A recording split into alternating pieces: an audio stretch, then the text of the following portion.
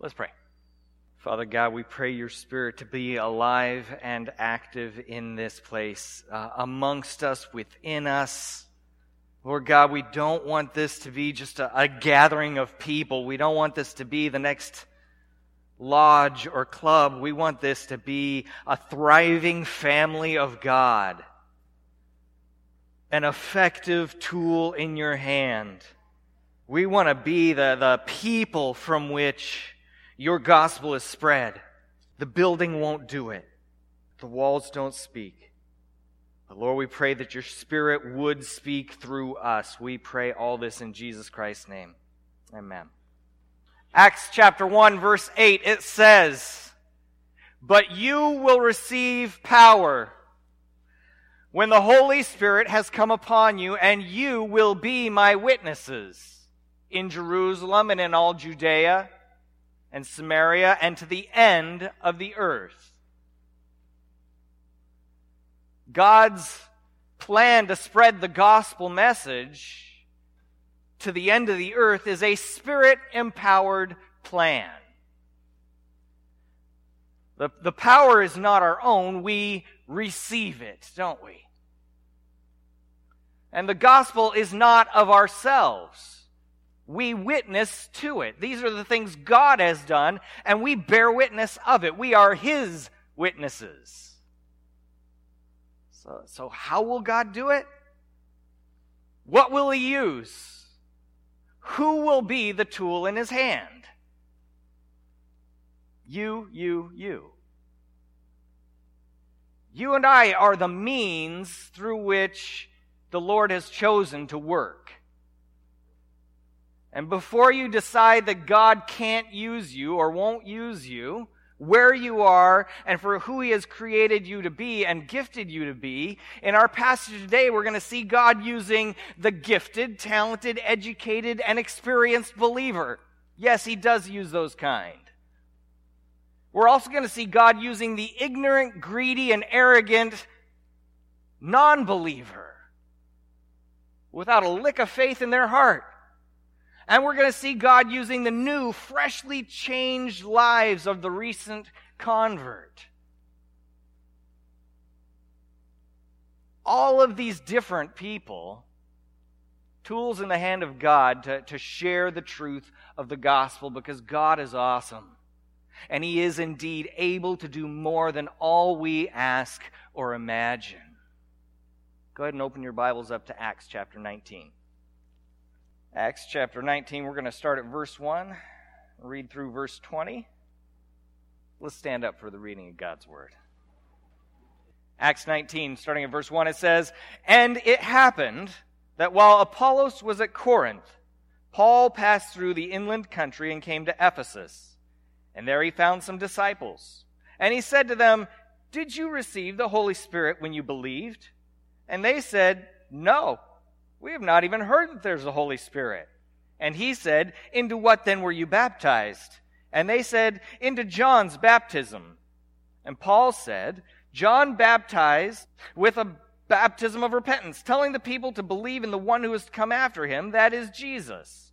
On hearing this, they were baptized in the name of the Lord Jesus. And when Paul had laid his hands on them, the Holy Spirit came on them, and they began speaking in tongues and prophesying. There were about 12 men in all. And he entered the synagogue, and for 3 months spoke boldly, reasoning and persuading them about the kingdom of God. And when some became stubborn and continued in unbelief, speaking evil of the way before the congregation, he withdrew from them and took the disciples with him, reasoning daily in the hall of Tyrannus. This continued for 2 years, so that all the residents of Asia heard the word of the Lord, both Jews and Greeks. And God was doing extraordinary miracles by the hands of Paul, so that even handkerchiefs or aprons that had touched his skin were carried away to the sick, and their diseases left them, and the evil spirits came out of them. Then some of the itinerant Jewish exorcists undertook to invoke the name of the Lord Jesus over those who had evil spirits, saying, 'I adjure you by the name of Jesus whom Paul proclaims.' 7 sons of a Jewish high priest named Sceva were doing this. But the evil spirit answered them, 'Jesus I know, and Paul I recognize, but who are you?' And the man in whom was the evil spirit leaped upon them, mastered all of them, and overpowered them, so that they fled out of that house naked and wounded. And this became known to all the residents of Ephesus, both Jews and Greeks, and fear fell upon them all, and the name of the Lord Jesus was extolled. Also, many of those who were now believers came confessing and divulging their practices. And a number of those who had practiced magic arts brought their books together and burned them in the sight of all. And they counted the value of them, and it came to 50,000 pieces of silver. So the word of the Lord continued to increase and prevail mightily. The reading of the Word of God. Please have a seat. Thank you. This passage, it gives us a proper perspective on God's choice to work through people to spread His gospel. Perhaps you're one to say, God can't use me. I'm no Paul. I don't have that depth of theology or that education. Or maybe you're on the opposite side and you think, I'm so glad I'm not like the rest of these. How will they learn unless somebody like me is here to help them learn the real truth of the Word of God, right? And we don't usually say that one out loud because that would be arrogant, right? But in our high theology and learnedness, sometimes we tend to lean in that direction if we're honest, right? Today's passage brings us to a balance between these two perspectives. God can use you. God wants to use you. You are the means through which He desires to let His glory be known on the earth to the ends of the earth. But you and I are not the end. We are not the end-all of the gospel mission.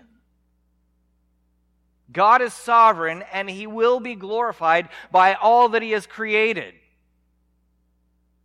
Remember, this is all His. It's His gospel, it's His kingdom, it's His glory, it's His earth. It's His Spirit at work to bring people to faith and reconciliation to God through the person and work of Jesus Christ. Did you see the Spirit of God at work in this passage, throughout this passage? His presence in the midst of it all? It was the Spirit that indwelt the new believers, right? When they were finally baptized in Jesus' name, it was His Spirit that empowered them to speak in tongues and to prophesy. It was the Spirit of God that did the extraordinary miracles through Paul so that the sick were healed and the evil spirits were cast out. Verse 11, it says, and God was doing extraordinary miracles by the hands of Paul. And we also see in the sons of Sceva that apart from the empowerment of God, apart from the Spirit of God, this is all an exercise in futility. They could do nothing apart from the Spirit of God at work in their midst through them. We're going to see 3 result clauses of these different groups of people that God uses in this passage. The first of these is in verse 10. We see something that happens through Paul with those people, and in verse 10 it says, this continued for 2 years, so that all the residents of Asia heard the word of the Lord, both Jews and Greeks.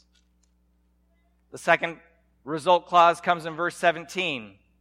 And this became known to all the residents of Ephesus, both Jews and Greeks, and fear fell upon them all, and the name of the Lord Jesus was extolled.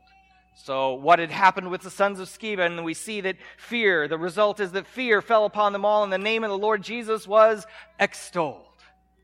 And in verse 20 we have our last one. So, therefore, the word of the Lord continued to increase and prevail mightily.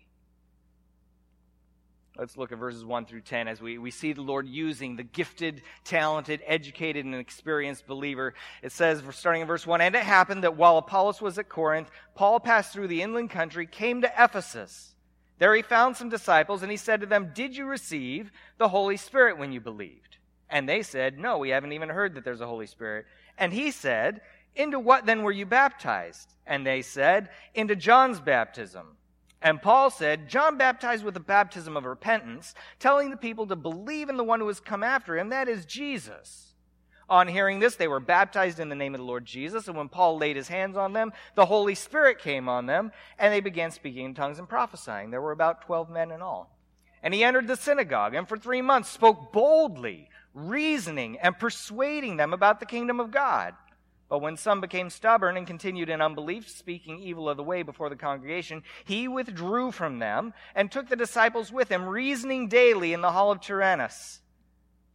This continued for 2 years, so that all the residents of Asia heard the word of the Lord, both Jews and Greeks. God used Paul.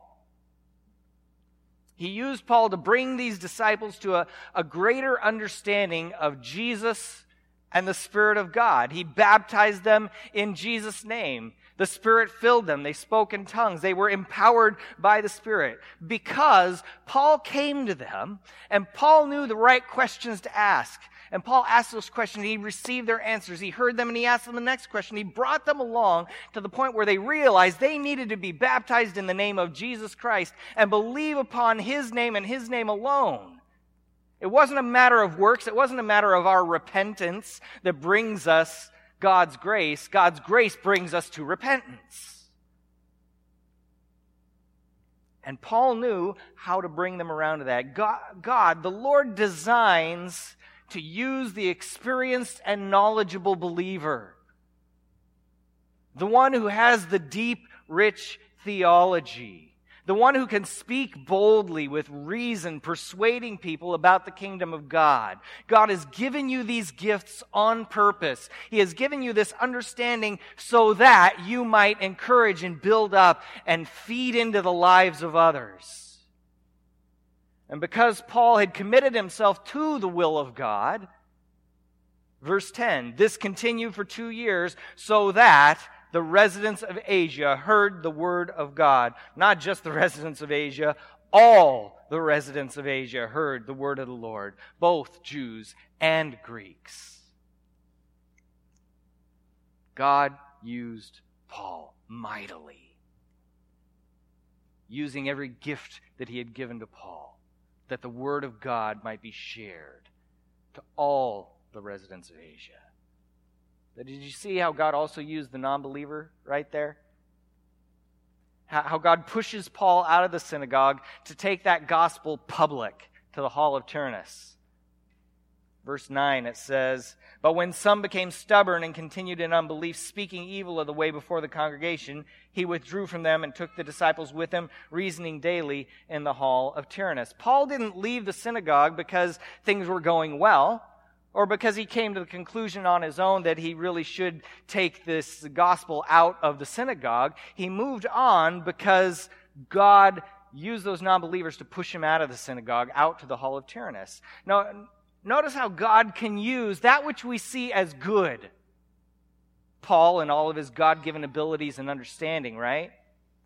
And God takes that which is in itself sinful and wrong, and we see as evil those who stubbornly spoke evil of the way, right? Notice how God can work these things together, how He does work these things together to drive the gospel to a greater audience. Paul is a good tool. He's an excellent tool. But he's a tool. It is God who does the work. Verse 11, "And God was doing extraordinary miracles by the hands of Paul." God's empowerment, moving God's truth forward as God works in and behind the scenes. Paul himself admits in Romans chapter 15, "In Christ Jesus then, I have reason to be proud of my work for God. For I will not venture to speak of anything except what Christ has accomplished through me, to bring the Gentiles to obedience by word and deed, by the power of signs and wonders, by the power of the Spirit of God, so that from Jerusalem and all the way around to Illyricum, I have fulfilled the ministry of the gospel of Christ, and thus I make it my ambition to preach the gospel. If Paul is proud, if he has accomplished anything, it all points back to the Spirit of God at work through him for the sake of Jesus Christ and the gospel. Are you knowledgeable in the Word? Here at Alden Union Church, we were started as a Bible school. We are proud of our fundamental basis on God's Word and our knowledge and understanding, our teaching of the accuracy of God's Word that is dependent solely upon God's Word, aren't we? It's not a bad thing to have your foundation in God's Word. Are you knowledgeable in God's Word? Are you gifted to teach? Are you effective in it? If you are any of these things, if you are all of these things, then let us humbly remember that the gifts we have, the knowledge and understanding of God's Word, if we have knowledge and understanding, the gospel we share and the opportunities we receive to do these things, it all belongs to God. Our effectiveness, our personal effectiveness for the sake of the gospel, it all belongs to God. And let's make it our ambition to continue to preach and teach the gospel wherever the Lord leads us, wherever He takes us, and to whoever He brings our way. Let it be our ambition to continue to be used by God with humility as we perceive and understand that it's all from Him and it's all for Him. Paul was a tool in the hand of God. In the next section of our passage, verse 17, it tells us, "And this became known to all the residents of Ephesus, both Jews and Greeks, and fear fell upon them all. And the name of the Lord Jesus was extolled." How is it that the name of the Lord Jesus was extolled? Verse 11. God was doing extraordinary miracles by the hands of Paul, so that even the handkerchiefs and aprons that had touched his skin were carried away to the sick, and their diseases left them, and evil spirits came out of them. Then some of the itinerant Jewish exorcists undertook to invoke the name of the Lord Jesus over those who had evil spirits, saying, "I adjure you by the Jesus whom Paul proclaims." 7 sons of a Jewish high priest named Sceva were doing this. But the evil spirit answered them, "Jesus I know, and Paul I recognize, but who are you?" And the man in whom was the evil spirit leaped upon them, mastered all of them, overpowered them, so that they fled out of the house, naked and wounded. And this became known to all the residents of Ephesus, both Jews and Greeks, and fear fell upon them all, and the name of the Lord Jesus was extolled. Here we have an interaction between an evil spirit and 7 ignorant, greedy, and arrogant non-believers. There was no great mind or heart for God in this part of the passage. Just some guys who were trying to make a buck, to use the name of Jesus for their own personal gain, like it was some kind of magic phrase to use, some magic formula, selling their services as exorcists. In this situation, the truth of God, the truth of the gospel simply shines for what it is. Their failure here pointed people to the truth of Jesus. Their failure here causes the name of Jesus to be honored, to be extolled, to be magnified, because Jesus can't be used by the world for a worldly goal. God is in control. We do not control God. God is the one to whom all the glory should be pointing towards. And so it does. Even the lives of non-believers, even those who don't have any care in the world for Jesus Christ or the sake of the gospel, God is in control. The sons of Sceva could accomplish nothing apart from Christ being with them, Christ working through them. But God could still use them as tools for His glory.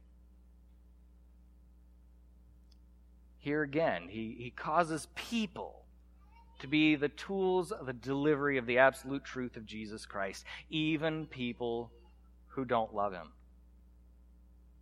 Because the truth of the gospel stands as truth, with or without us. Because this is our Father's world, not mine. And even the faithless can be tools in the hand of God. As Paul said in the book of Philippians, chapter 1. Some indeed preach Christ out of envy and rivalry, but others from goodwill. The latter do it out of love, knowing that I am put here for the defense of the gospel. The former proclaim Christ out of selfish ambition, not sincerely, but thinking to inflict me in my imprisonment. What then? Only that in every way, whether in pretense or in truth, Christ is proclaimed, and in that I rejoice. One way or another, God will have the truth proclaimed. His word will accomplish what He has sent it to do. Isaiah 55:11, right? It shall not return to me empty, but it shall accomplish that which I purpose, and shall succeed in the thing for which I sent it. God's word will succeed on this earth.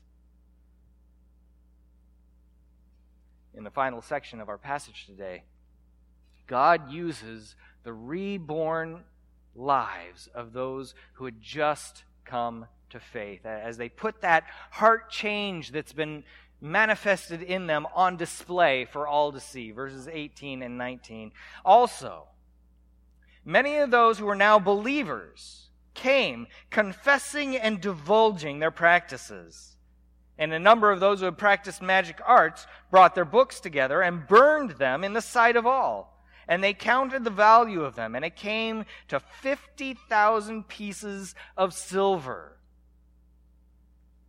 Now, these are not non-believers, but these people aren't like Paul either, are they? They aren't that educated, those great apologists that Paul was. They don't have the experience, the knowledge and the understanding, the depth of theology, or the same ability to reason and persuade with words like Paul did.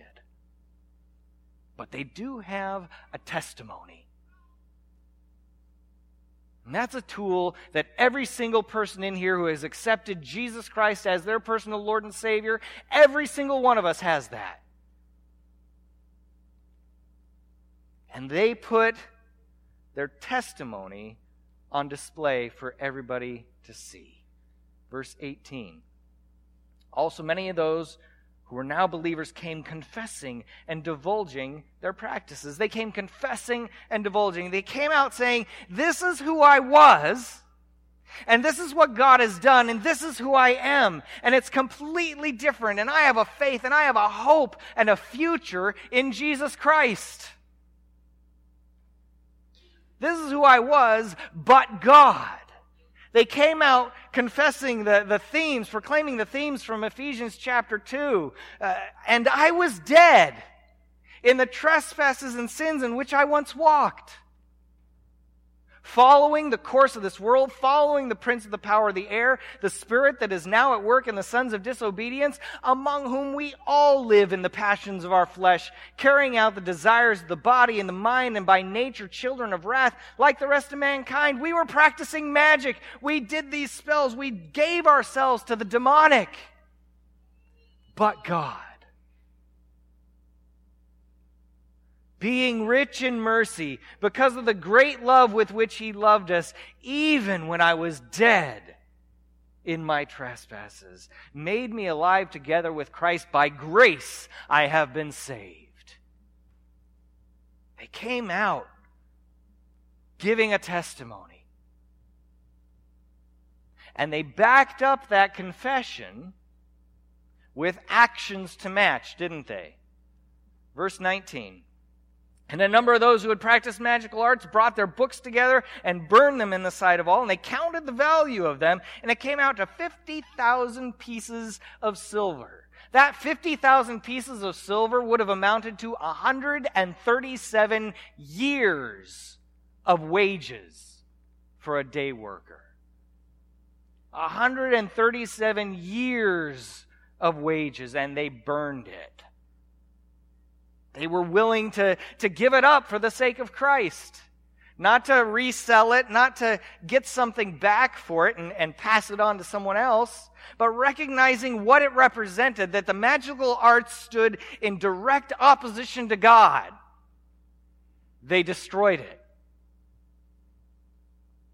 And because of their testimony in both words, as they confessed and divulged, and in action as they burned those things, giving up the profit it could have been.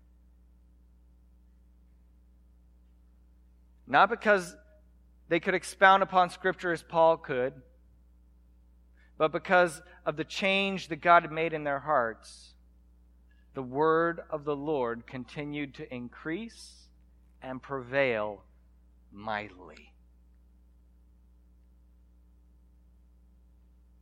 If we looked a little further back than this passage, we've seen Apollos, who was eloquent, educated, and powerful in the Scriptures, but not perfect, right?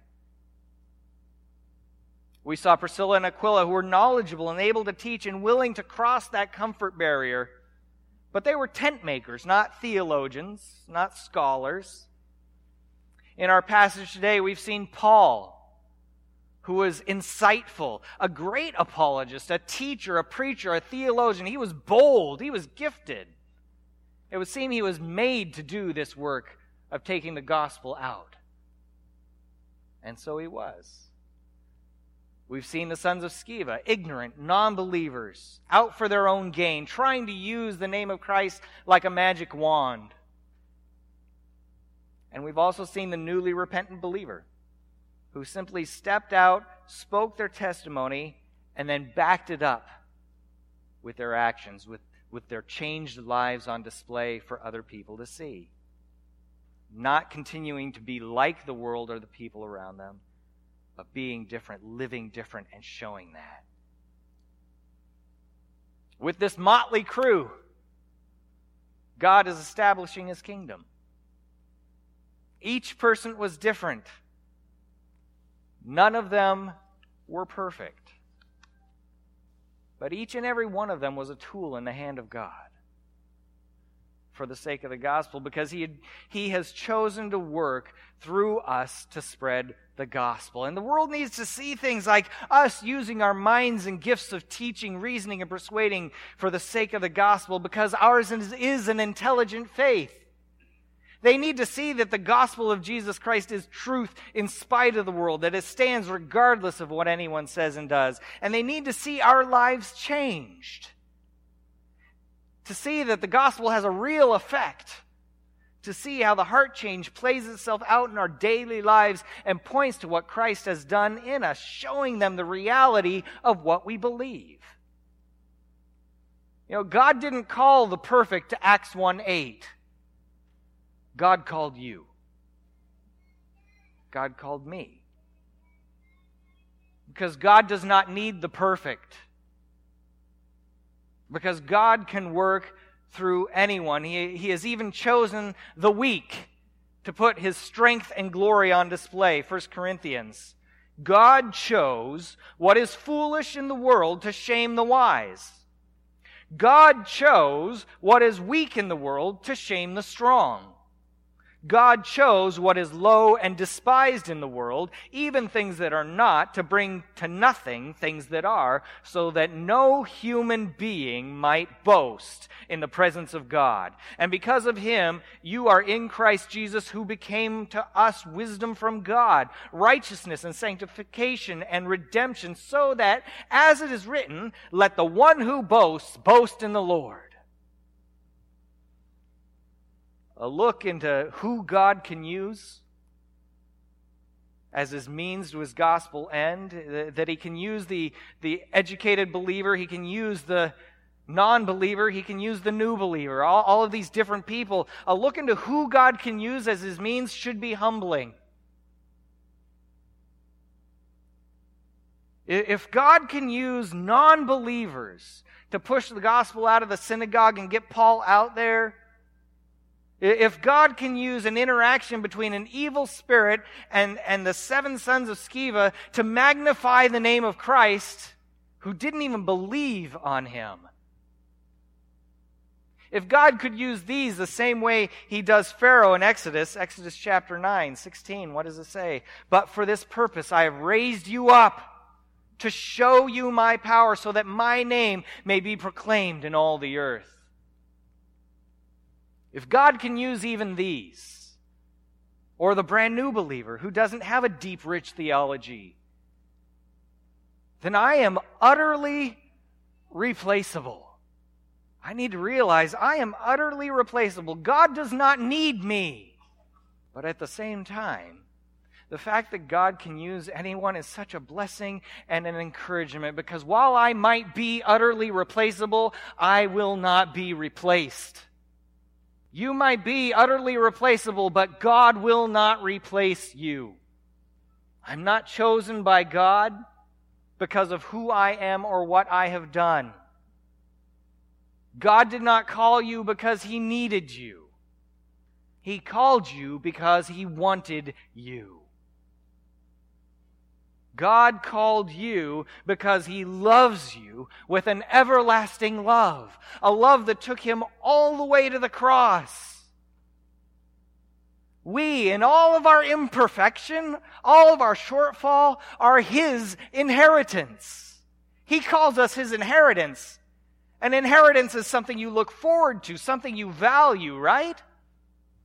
Ephesians chapter 1:18, Paul says that we should know the hope to which we've been called. What are the riches of God's glorious inheritance in the saints?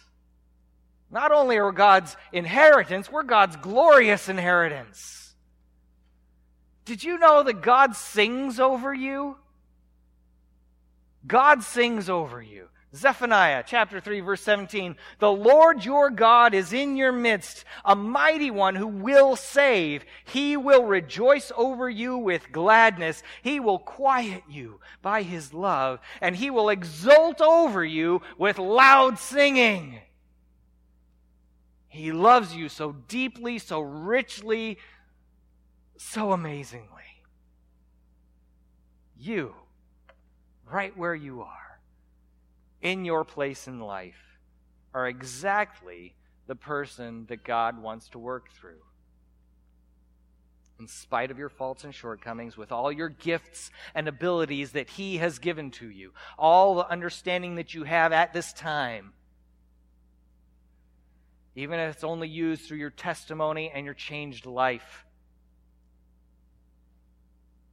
Today we've looked at several different situations and how God used different people from different walks of life in different ways. And this passage closes with, so the word of the Lord continued to increase and prevail mightily. It's the last line of the passage. So the word of the Lord continued to increase and prevail mightily. And it just made me ask, what will the last line of my life be? Will it be, Joe Jacobson was on this earth, so the word of the Lord continued to prevail mightily? What will the last line of our life be? The saved people in this passage, they glorified God intentionally. The unsaved, the lost, glorified God incidentally, just by chance, because God used them anyways. One day every knee shall bow and every tongue confess, but will I be a tool in God's hand here and now on purpose? How can I do that? It looked different for Paul than it did for the new believers, but both were effective tools in God's hand because both were empowered by the same Spirit of God to accomplish His end. Who has God created you to be? For Him. What gifts and abilities can you use for Him? Am I intentional about being God's means to a gospel end? Intentional or incidental, we will be used for God's glory. I'd rather be intentional. Let us be an intentional body for Christ here at Alden Union. Let's pray. Father God, give us eyes. Give us eyes to see your purposes for this body. I pray, Lord, that you give us strength to take action, to be like a Priscilla and Aquila and step out of our comfort zones, to use every last bit of faith that you've given to us, be it gifts of knowledge and experience and rich theology or simply in our testimony. Father God, help us to be the means that you use to spread your gospel to the ends of the earth. Lord, help us to be intentional and not incidental. Help us to be on purpose and not by accident to your glory. Help us to become sanctified, to become conformed to the image of your Son. We pray all this in Jesus Christ's name. Amen.